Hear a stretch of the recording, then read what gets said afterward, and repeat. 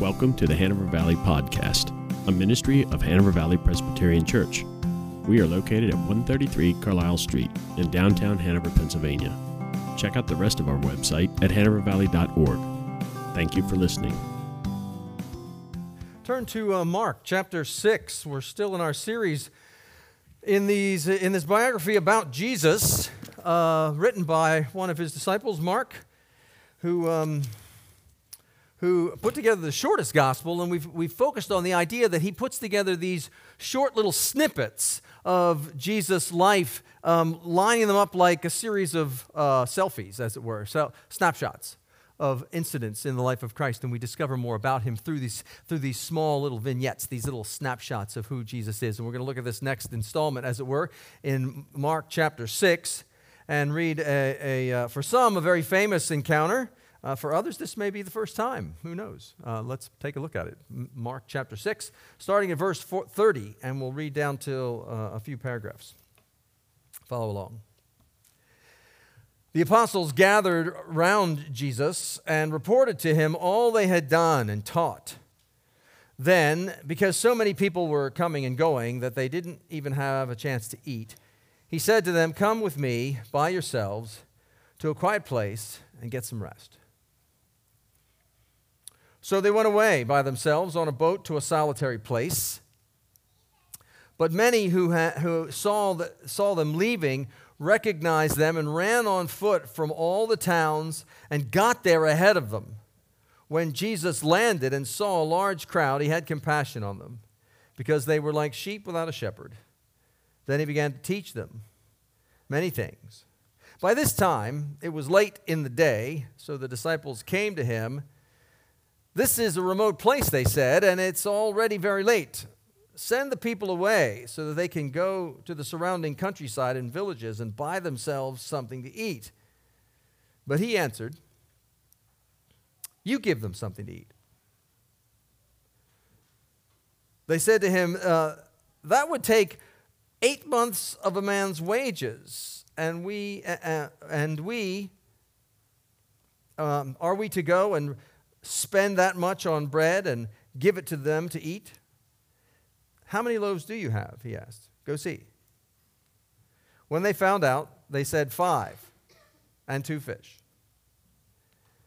Then Jesus directed them to have all the people sit down in groups on the green grass. So they sat down in groups of hundreds and 50s. Taking the 5 loaves and the 2 fish and looking up to heaven, he gave thanks. And he broke the loaves. Then he gave them to his disciples and set them before the people. He also divided the 2 fish among them. They all ate and were satisfied, and the disciples picked up 12 basketfuls of broken pieces of bread and fish. The number of men who had eaten were 5,000. This is God's word. The grass withers and the flower fades, but the word of God will stand forever. Let's pray. Father, I pray that you'd be with us this morning. Give us eager hearts to understand your word. Give us minds open and curious as to how it might translate into our thinking. And Lord, submissive, yielded, humble wills to put into action that which we discover and are captivated by through your faith, through the faith you give us and the grace that you provide. In Jesus' name we pray. Amen. I have a dear friend who I met when we were in grad school, and we've stayed friends pretty closely for all those years, 30 or more now that it's 35 years since we met, and we get together once a year. He's huge. Huge in a sort of a football linebacker way, and he speaks with that sort of commanding nature as well. When we were in grad school, I was in his apartment with some folks, and I saw a picture on the wall that struck my attention. It's a picture of Herschel Walker. I don't know if any of you remember Herschel Walker. Those who are maybe younger don't. Herschel Walker was an amazing football player, for NFL football player. I forget which team. I think did he play for Dallas? Played for Dallas for very many years. He set lots of records, physical just specimen. Before he played NFL football, Herschel Walker played for the University of Georgia. My friend that I met in grad school, my dear friend, he played Division I Wake Forest football. They're in the same division. And so I saw this picture on the wall, and I'm going, oh my goodness, that's Herschel Walker. He says, yeah. I said, did you play against Herschel Walker? Yeah, played against Herschel Walker. He says, it's amazing. He says, I said, but that's kind of a rival. I said, why do you have a picture of Herschel Walker on your wall? He's professional now, but in this picture, he's in college. He's University of Georgia. He says, you see that player that he's running over? That's me. That's why I have it all. That was my one meeting. Well, it wasn't his one meeting. He says we ran into each other a good bit that day. He says, but most of the time, that's what it looked like. He says he was the hardest guy I've ever had to tackle. He says, and most times when you go for the guy, he's just so low, and then he comes up, and then you end up. He says, but the picture on his wall was Herschel Walker running in the Heisman Trophy position, but my friend is like this, not making the play, not getting it done, not doing it. And he says, but he's hanging it on his wall. And I share that story because that's kind of the picture that Mark is snapping of Jesus here.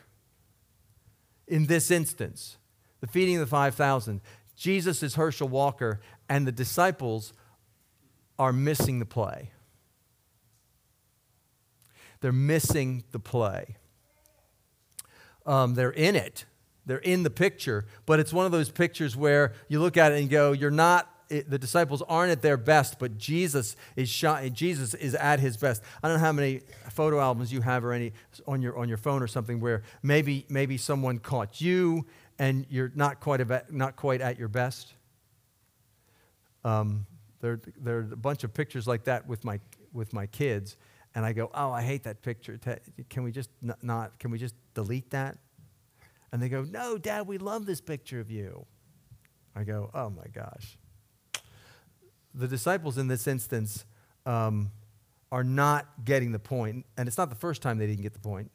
It's not the first time they didn't make the play. It's not the first time that they don't. But it's very similar to our situation. Is that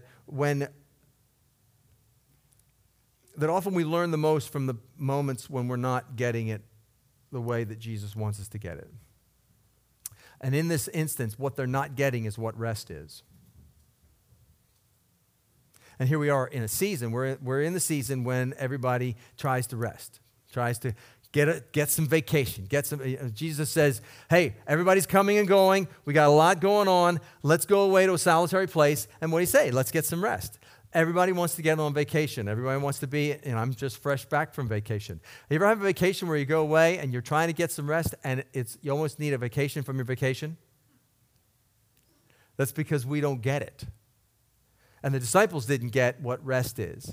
And so in this, he tells us, in this passage, we see the necessity of rest, the counterfeits,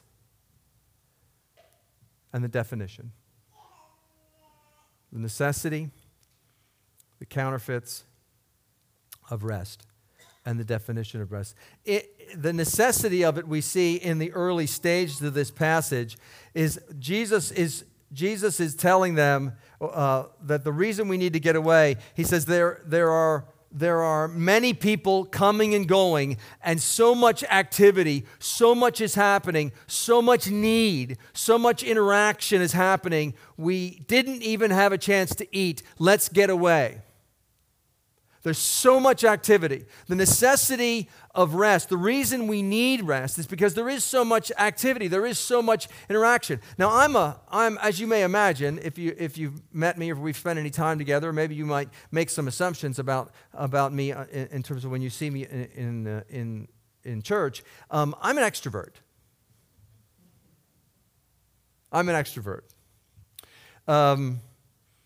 And the definition of extrovert, if you've not done any reading or you don't know, you're not talking to a psychologist, or maybe you're an extrovert and you know what that means. The definition of an extrovert as opposed to an introvert, my wife is predominantly an introvert.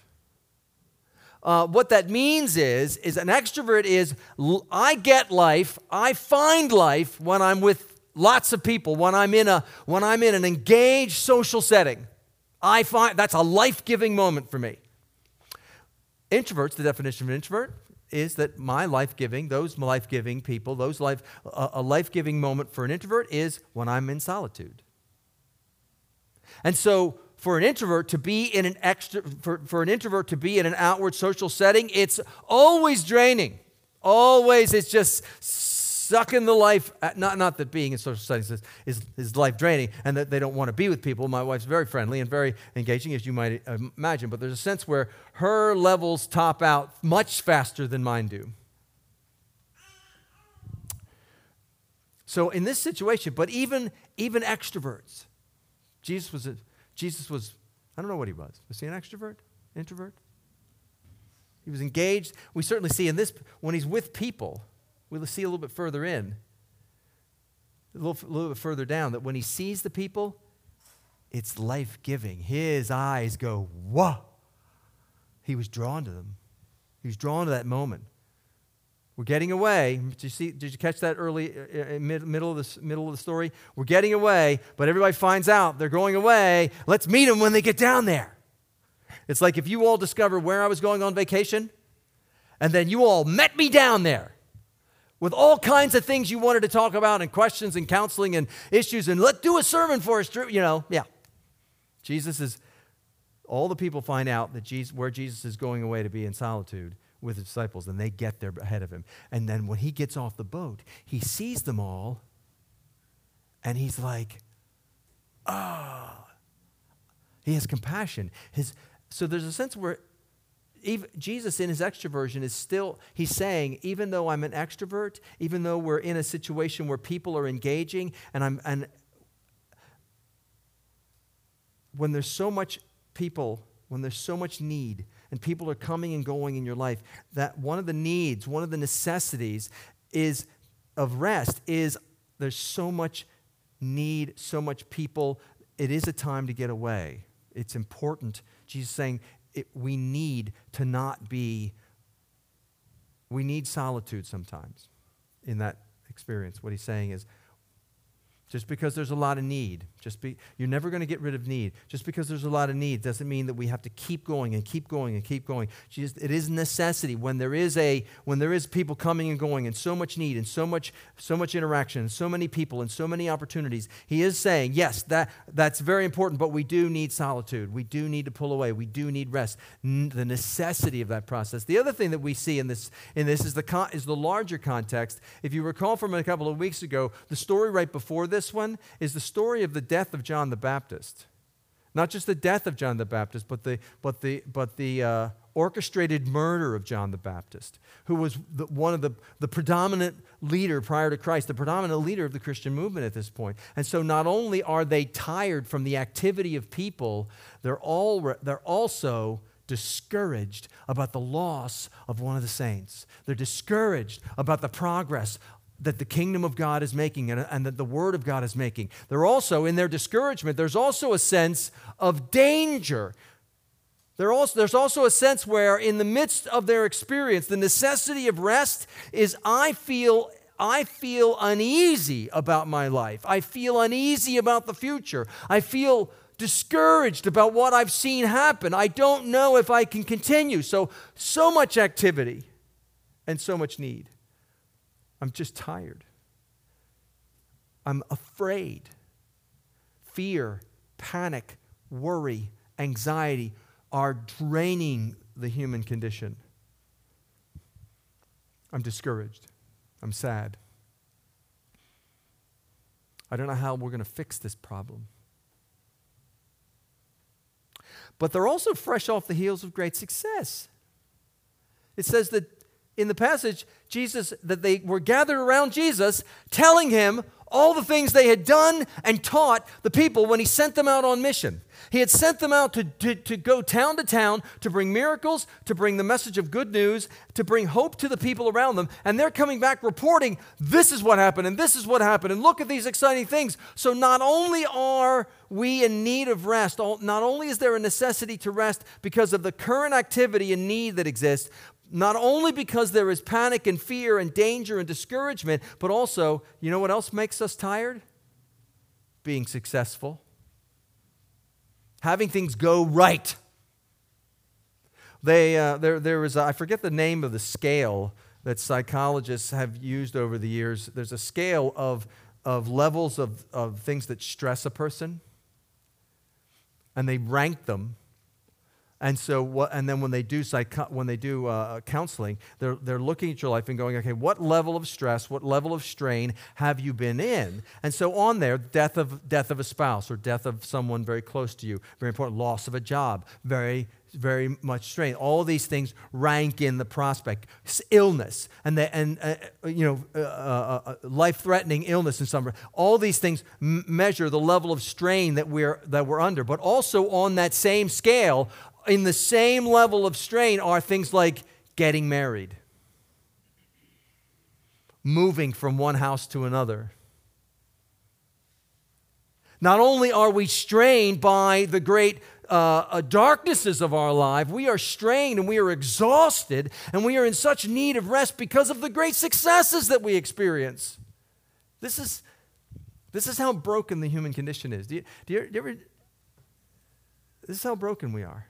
We're broken because not only do we get tired, are we strained because of the darkness that drains us, but we're strained. We can't even bear the weight of celebration. And Jesus says to his disciples, you've gone through danger, you're afraid, you're discouraged. There's so much activity, and you've had such great success with what you've been doing over the last bunch of time. We need to get away. Just us, solitude, and find a quiet place.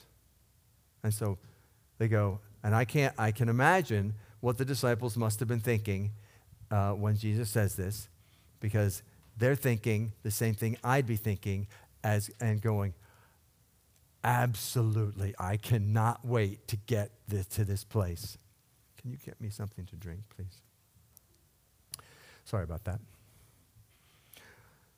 So they go away in the boat to the other place, and there's a sense where when you read this story, when you encounter this experience with Jesus, you go, they get to the other side, and if you're like me, I read that and I go, oh, Jesus' plan is foiled. The people ruined Jesus' plan. He was trying to get away. He was trying to take the disciples to a quiet place. At the end of the thing, you've realized how many people are here? How many people are here? Well, they counted the men, oddly misogynist in the way that they describe this. Thank you. 5,000 men were there. How many? Presumably, lots women. Lots of children. So there could easily have been 10, 15, 20,000 people there with 13 other guys who are actually the ones who are providing all of the care for 20,000 people. 15, 20,000 people, families all in this particular area. And they get to the other side, and I imagine as they're approaching the disciples and Jesus sees the people, and what does his heart say? Exactly. He said, I can't wait to get there. These people need me. These people they're sheep without a shepherd. They need guidance. They need care. They need someone to love them. What do you think the disciples are thinking? Well, we don't know exactly what they were thinking when they arrived, but we do know what the disciples think at the end. Because they say to Jesus, They've been here long enough. Send them away. We want to get our solitude. We need rest. We've come off these great successes, this great activity of ministry. We're afraid, we're discouraged, we're uncertain. You promised us rest. Send the people away. Give us the rest you promised.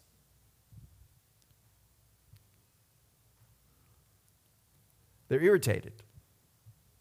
When you don't get the rest that you thought you were going to get, how does that make you feel? How does that make you think? Especially when you look at the landscape of your life, you only get and if you only get 1 week vacation or 2 weeks vacation, if you only get 1 day off, you only get certain, and then it's all sucked up by the more strain of life that you were trying to escape from. When your plan is foiled, and there's a sense where when I look at this passage, I go, when I see it in first reading, I go, Jesus' plan is foiled. The people got in the way. 20,000 people show up. Jesus was expecting to be all by themselves. And so it causes irritation in them, and it makes them, when I am overly tired, and when I am not in rest, and when I feel like my sense of rest is destroyed and taken away from me, it makes me want to drive people away. I stop being compassionate. In this instance, the disciples did not have compassion on the people. And when you are overly tired, when you are when you are not finding the rest that you need, when it seems like your plan is foiled, it makes you resent the people that foiled it. Makes you irritated by people rather than compassionate towards them. The disciples are somewhat irritated. Send them away, let them get their own food. Jesus didn't lose track of time. The disciples weren't the only ones who knew that it was late in the day and these people haven't eaten.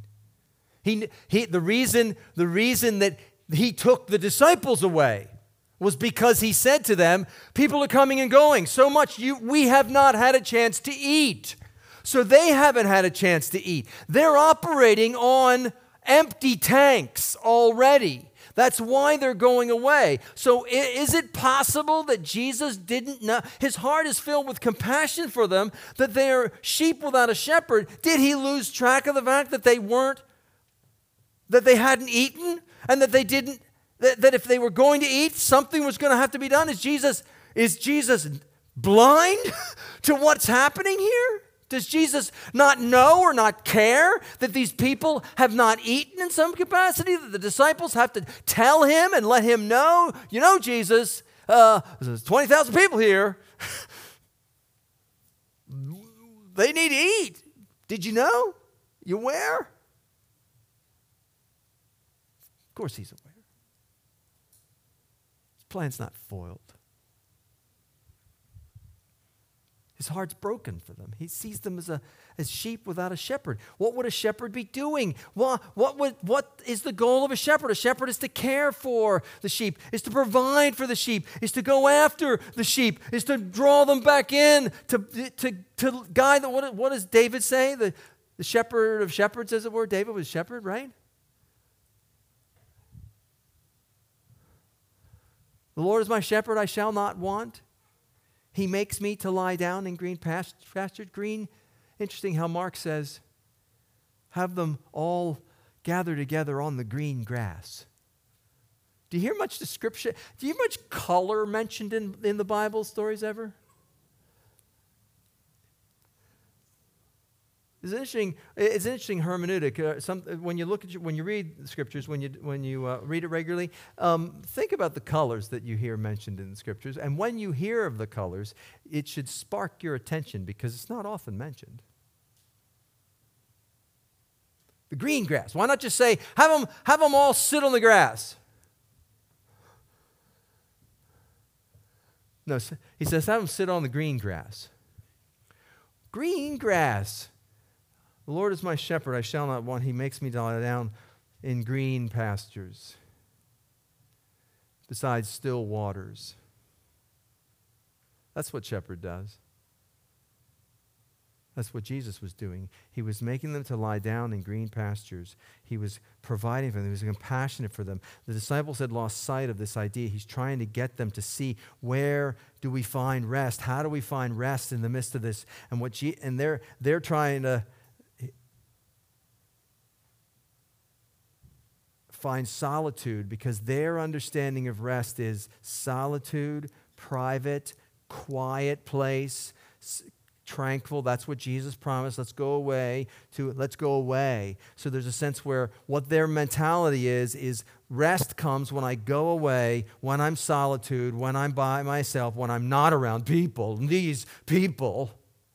Let's go away. When I'm not around the activity, when I'm not around all of this mess, when I'm not having to deal with all the life the way it is, I get away, get in this solitude, go privately, that's their mentality of what rest is. That's their definition.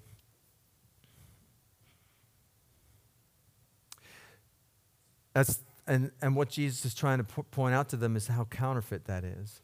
How counterintuitive to what his understanding of what rest is. What it means to restore the soul, to have a sense of renewal. And they're not getting it. Jesus says, this is where Jesus says, let's go away to a quiet place by ourselves where we can find solitude. And they go, rest, vacation, great. No people, nothing to do. Get it away, recharge myself. And so they bring their understanding, their definition of what rest is to the equation. So when they hear Jesus say rest, they go, I know what that's like. When Jesus says, let's get away, I know exactly what you mean. And so when they get to this place that doesn't look like their definition of what rest is, they freak out. And they get irritated, and they get bitter, and they drive people away, and they don't want to be a part of what's going on. Whereas Jesus gets to the same place because his definition of rest is much different, much beyond what their impressions are, and his heart is lifted, and his heart, his ideas, and his compassion are engaged in this process. Because Jesus' definitions of what rest is often very different than ours. And so we run around we go through life waiting for our definition of rest to come, and trying to create our definition of rest. This is what the disciples were trying to do. They're trying to create solitude. Send them away. Get rid of the people. See what the problem is here? It's the people. Church will be great without the people. I'm eating that jokingly, but kind of half not joking. Because the sinners are the problem, but the disciples are going, send the people away. That's the problem. That's why we can't rest, is because the people are here. And so they bring up this issue, this need. People can't eat. We got a problem. Jesus, we have a problem. Whether you know about the problem or not, but here's the problem. And Jesus says, all right, you take care of it. What?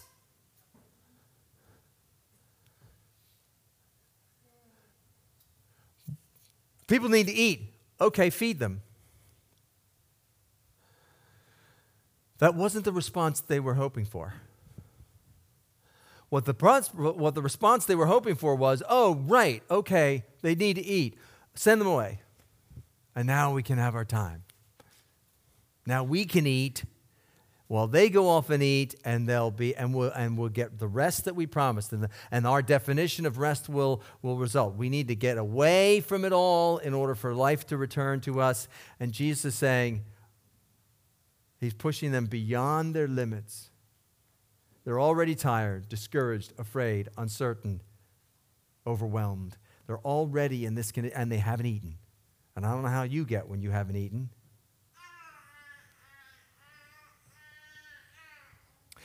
And Jesus says to them,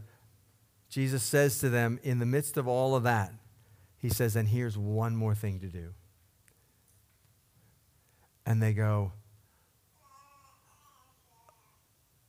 Jesus, there are 20,000 people here.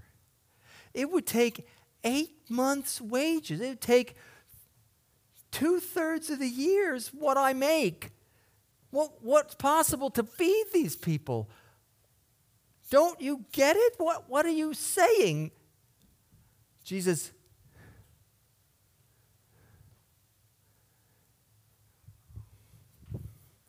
why would Jesus tell them to feed 5,000 people like that? Is he throwing it back at them? Why is he throwing it back at them? Because he's trying to help them and you and I understand what rest is.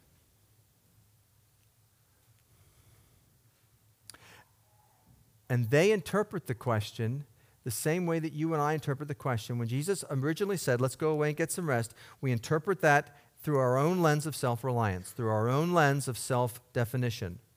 Rest means solitude.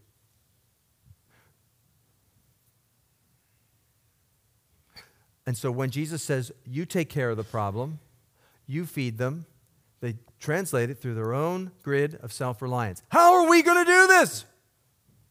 It's going to take this much money, this much time, this much effort, and we got no resources. We got not. Jesus says, well, do you have resources? Have you checked? We'll get that in a minute, but the answer is no, they didn't have any resources. They had 5 loaves and 2 fish. As a matter of fact, that's the way they say it. Jesus says, what do you got? He says, 5 loaves, 2 fish too. They had nothing. Nothing. 5 loaves, 2 fish in the midst of 20,000 hungry people. That's nothing. Why did he ask them? Why did he tell them in the midst of their overwhelm, their discouragement, their fear, their anxiety, their sense of busyness? And why did he tell them? Why did he give them this overwhelming project in the midst of their souls being so crushed? And he already noticed their need of rest. Jesus already sees his disciples in need. He's trying to get them to a place where they can be rested, where they can have solitude. He's trying to get them to a place. He's shepherding them while he's shepherding the 20,000. He's already knows their need. They're beyond their abilities, and he gives them an overwhelming project that is beyond their strength, beyond their wisdom. Why?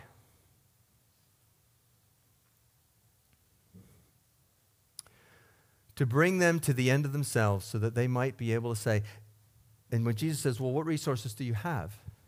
Again, they translate that question through their own lens of self-reliance. They looked around everywhere. They've got 20,000 people there. They looked everywhere. Jesus says, well, what do you have? What resources do you have to solve this problem? And they come to him and say, the only resources we have are 5 loaves and 2 fish. That's all we have. And there's a sense where if I were Jesus and they came to me after having me tell them, if I was Jesus and I had sent the disciples, what resources do you have? And they came back to me and they said, all we have are 5 and 2, I would be deeply wounded. Because the proper answer to that question, the where he was leading them with this project and with this question. And when he says, what resources do you have? The proper answer was, we have nothing, but we have you. You are our resource. We've seen you raise the dead. We've seen you cure the ill. We've seen you reach out with compassion. We've seen you do amazing things. We've seen you cast out demons. We've seen you do crazy, amazing things. We have nothing. We are nothing. We have no ability. We've got 5 loaves and 2 fish, but that's nothing with 20,000 people and a great need. But you,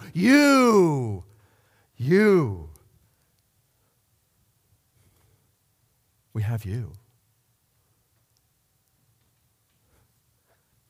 Jesus gave them a project that was obviously beyond their wisdom, beyond their ability, beyond their strength, so that they would pray to him.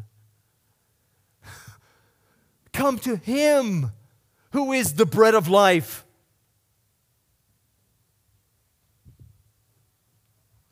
who is the bread of life, to be the bread of life to his people.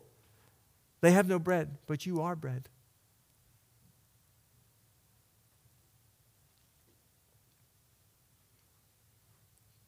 The definition of rest that Jesus was trying to help them understand and capture is the same thing that he wants us to understand and capture today. Rest is not about getting away from it all. Rest is about in the midst of it all depending on him. Rest is about dependence. Rest is about on whom are you rested when life goes nuts? Because you and I cannot control our circumstances. You and I cannot control where it's going to go. God the Father, Christ the Son, can control circumstances. They do regularly control circumstances. They are the only ones, the Holy Spirit, the Godhead, are the only people who can control the movement of time and space and circumstance. They are the only ones. And keep that in mind as Jesus says, let's go away to a solitary place. Could he have controlled circumstances? And could he have controlled the events of human history? Absolutely he could have. He was not struck by surprise when these people were here. His plan was not foiled. This is exactly where he wanted to take his disciples. This is the rest that they most needed. They needed to know that they could be at rest. They could be at peace. They could be at solitude in the midst of the fray, in the midst of the fear, in the midst of the unease, in the midst of the anxiety of life and circumstances. They can be at rest because they can be grounded, rooted, and dependent upon the only one who can change anything, upon the only person who has the wisdom and resources and strength to accomplish what we most need in the moment, the great shepherd. He wanted to teach us that rest is rooting myself in the bread of life, you and I will never be rested and healthy and fed and satisfied until we are completely and utterly rested and fed and satisfied by the bread of life, who is Jesus. And there's a sense where what we see imaged here is Jesus takes the 5 loaves and he lifts them to heaven and breaks them and gives them to his disciples and says, distribute these to the people. But there's a sense where there's an image here, there's an idea here that didn't come until a couple of years later when Jesus is in the upper room with his disciples. And he takes the bread, and after he'd given thanks, he broke it. And he gave it to the disciples and said, this is my body which is for you.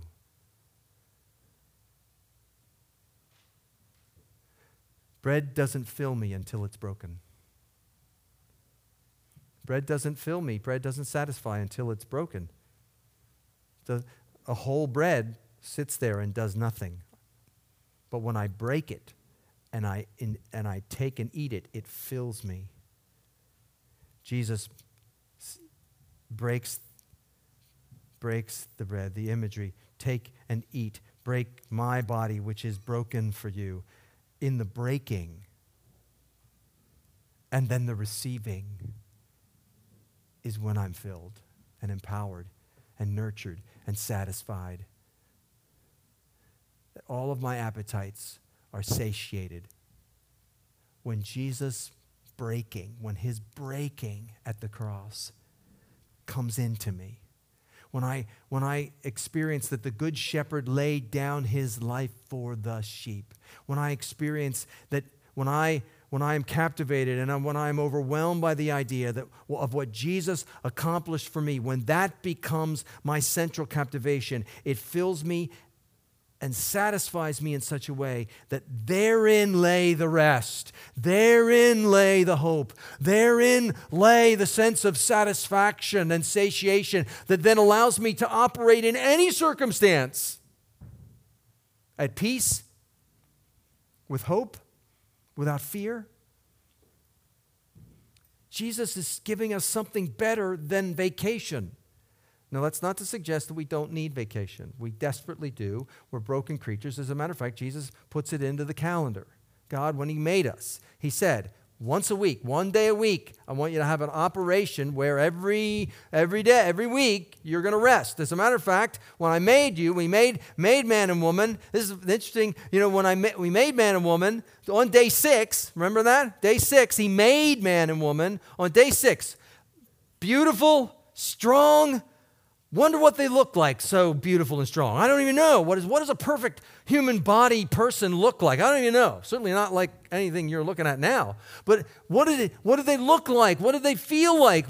When Jesus made them and breathed life into them at the end of day 6 and looked back and said, great job, everything's good to go. Day 6, could they have been stronger, more hopeful, more peaceful, more engaged, more anticipated, more ready to go? Could they have been chomping at the bit any more than at the end of day 6? And what's the first job God gave them?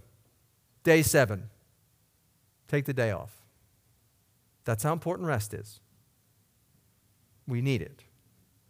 But Jesus is giving his disciples and you and me something more powerful, something more transformative than a day off, than a vacation, which is all very needful. We need them. Please don't mistake me. But what he's saying is something more powerful is you need the ability to rest in the midst of the work. What I'm giving you through the cross, what I'm giving you through my person, what I'm giving you in my grace is I'm giving you a power, the ability to rest in the middle of the storm, in the middle of...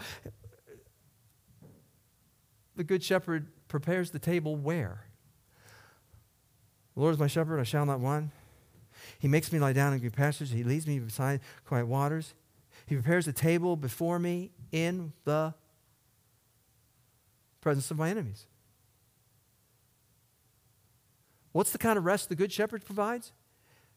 The kind of rest where we're not going to wait till we're done the war. We're not going to wait until all the enemies have left. Jesus, the Good Shepherd says, I'm going to give you the ability, I'm going to give you the power, I'm going to give you the grace that we're going to set up camp right in the middle of your enemies, surrounded by all the threats that you have in this world, and we're going to sit down and have dinner, and it's going to be life-giving. That's the power of the cross. I have nothing to fear because Jesus was broken for me.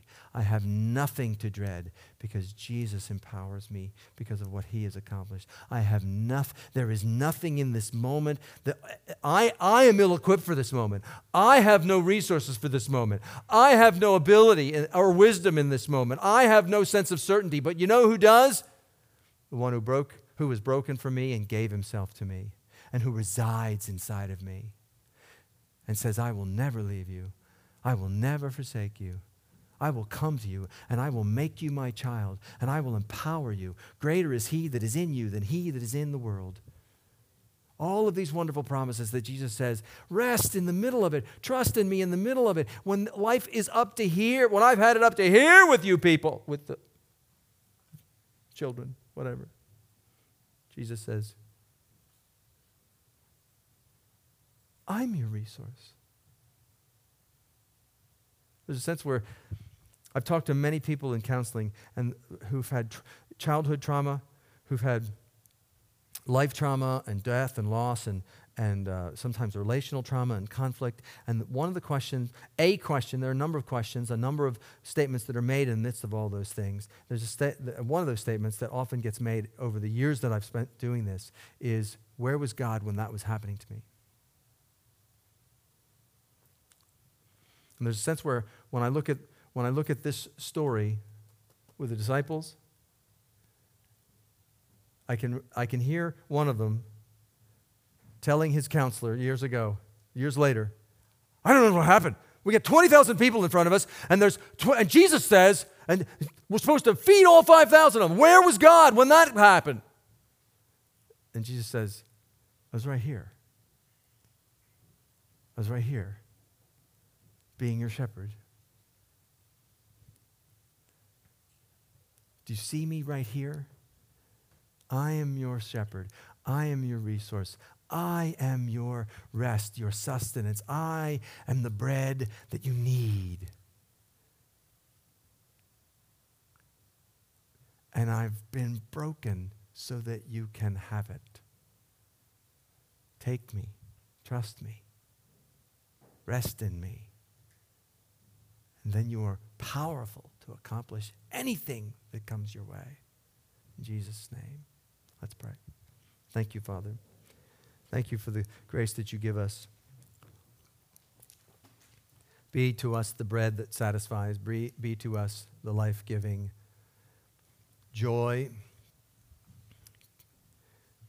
Teach us, Father, that by your grace we find rest in the midst of the storm. Lead us to an understanding of that, often by taking us beyond our abilities. You don't ever give us only what we can bear, Lord, but you constantly give us more than we can bear in our own resources so that we might find our rest in you. In Jesus' name we pray. Amen.